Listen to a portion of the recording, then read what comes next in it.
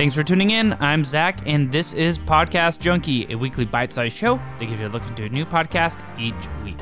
If you're looking to help further Podcast Junkie and support indie podcasts, don't forget to check out our Patreon, patreon.com/Podcast Junkie, or check out our Discord community. The link to that is available at castjunkie.com, where we have a full line of support indie podcast merch.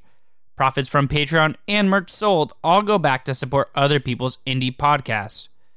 Don't forget to subscribe to Podcast Junkie so you can get the next episode as soon as it drops. And rate and review us over on Podchaser or wherever you're listening to help us get our name out there. With that, let's get into this week's review. This week, we're talking Girl in Space, an imaginative audio drama that is based in a sci-fi mystery. The story of Girl in Space is written and produced by Sarah Ray Warner, who has just wrapped up Season 1, which consists of 12 episodes. Girl in Space is set, like I said previously, in a sci-fi future universe and is based in an abandoned space station manned by a young botanist who maintains the plants and other life forms that reside on her space station. So, let's stop talking and dive right into an episode of Girl in Space. You said, on the last day I ever saw you, not to worry. That I'd see you again. Part of me wants to forgive you for lying to me. I mean, you couldn't have known. But part of me, to be honest, part of me is still kind of bitter, even after all these years.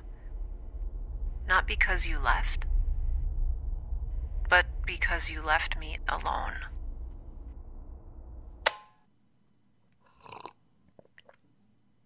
Wow. You'd think I would know better than to go through my old diaries. Nothing there but teenage heartache and angst, and a lot of really terrible poetry. Though, they're a lot more interesting than my current diaries.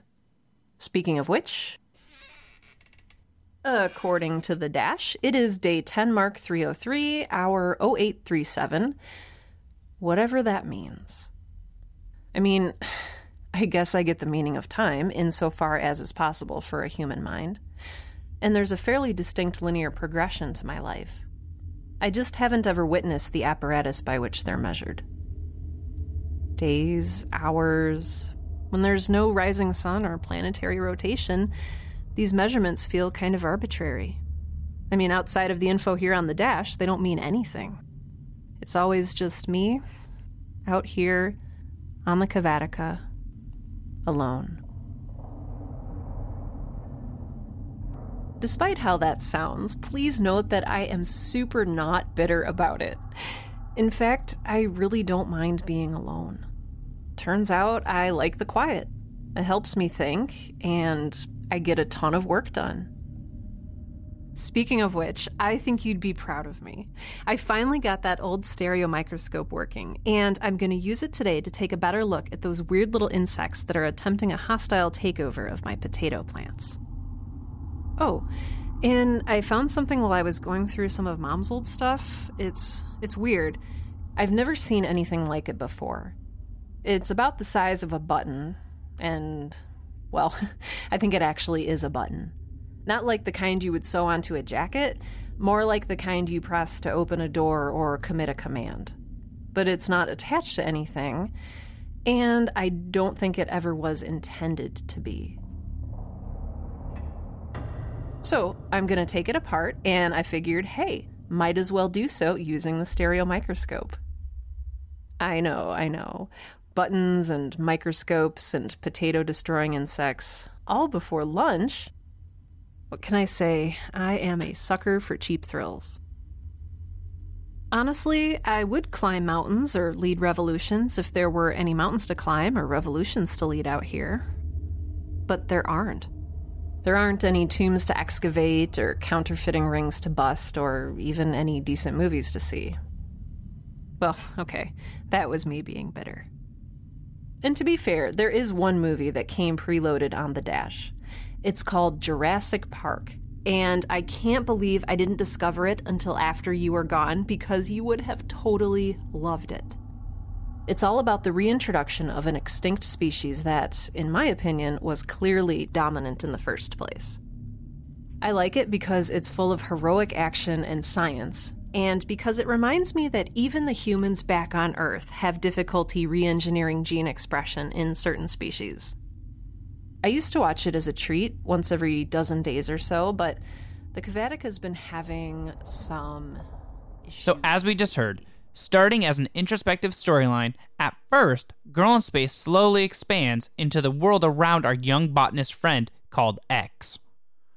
From being on a space station no one cares about to being fully involved in an assault by space marines, X shines brightly as an independent woman who has her own belief system first and foremost, and that this is her space station and there will be no murdering on her station to the best of her ability. If you're looking for a wholesome, family-friendly yet philosophical audio drama with raw emotion, look no further than Girl in Space. This is a must-listen to if you are at all interested in Star Trek, Star Wars, delicious cheeses, or Mass Effect. And the best part for you is Season 1 is completely done and available for your binging pleasure. So, go listen to Girl in Space. Thanks for listening, and I hope you enjoy listening to Girl in Space, or any other podcast we previously covered, which can all be found wherever you're listening to Podcast Junkie. You can find us at Cast Junkie on Twitter, Instagram, and Facebook, so follow us, won't you? We'll be posting links to this show and all others we cover on them. Have a podcast suggestion?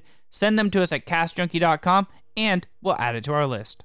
Until next week, don't forget to binge all the podcasts we've been highlighting.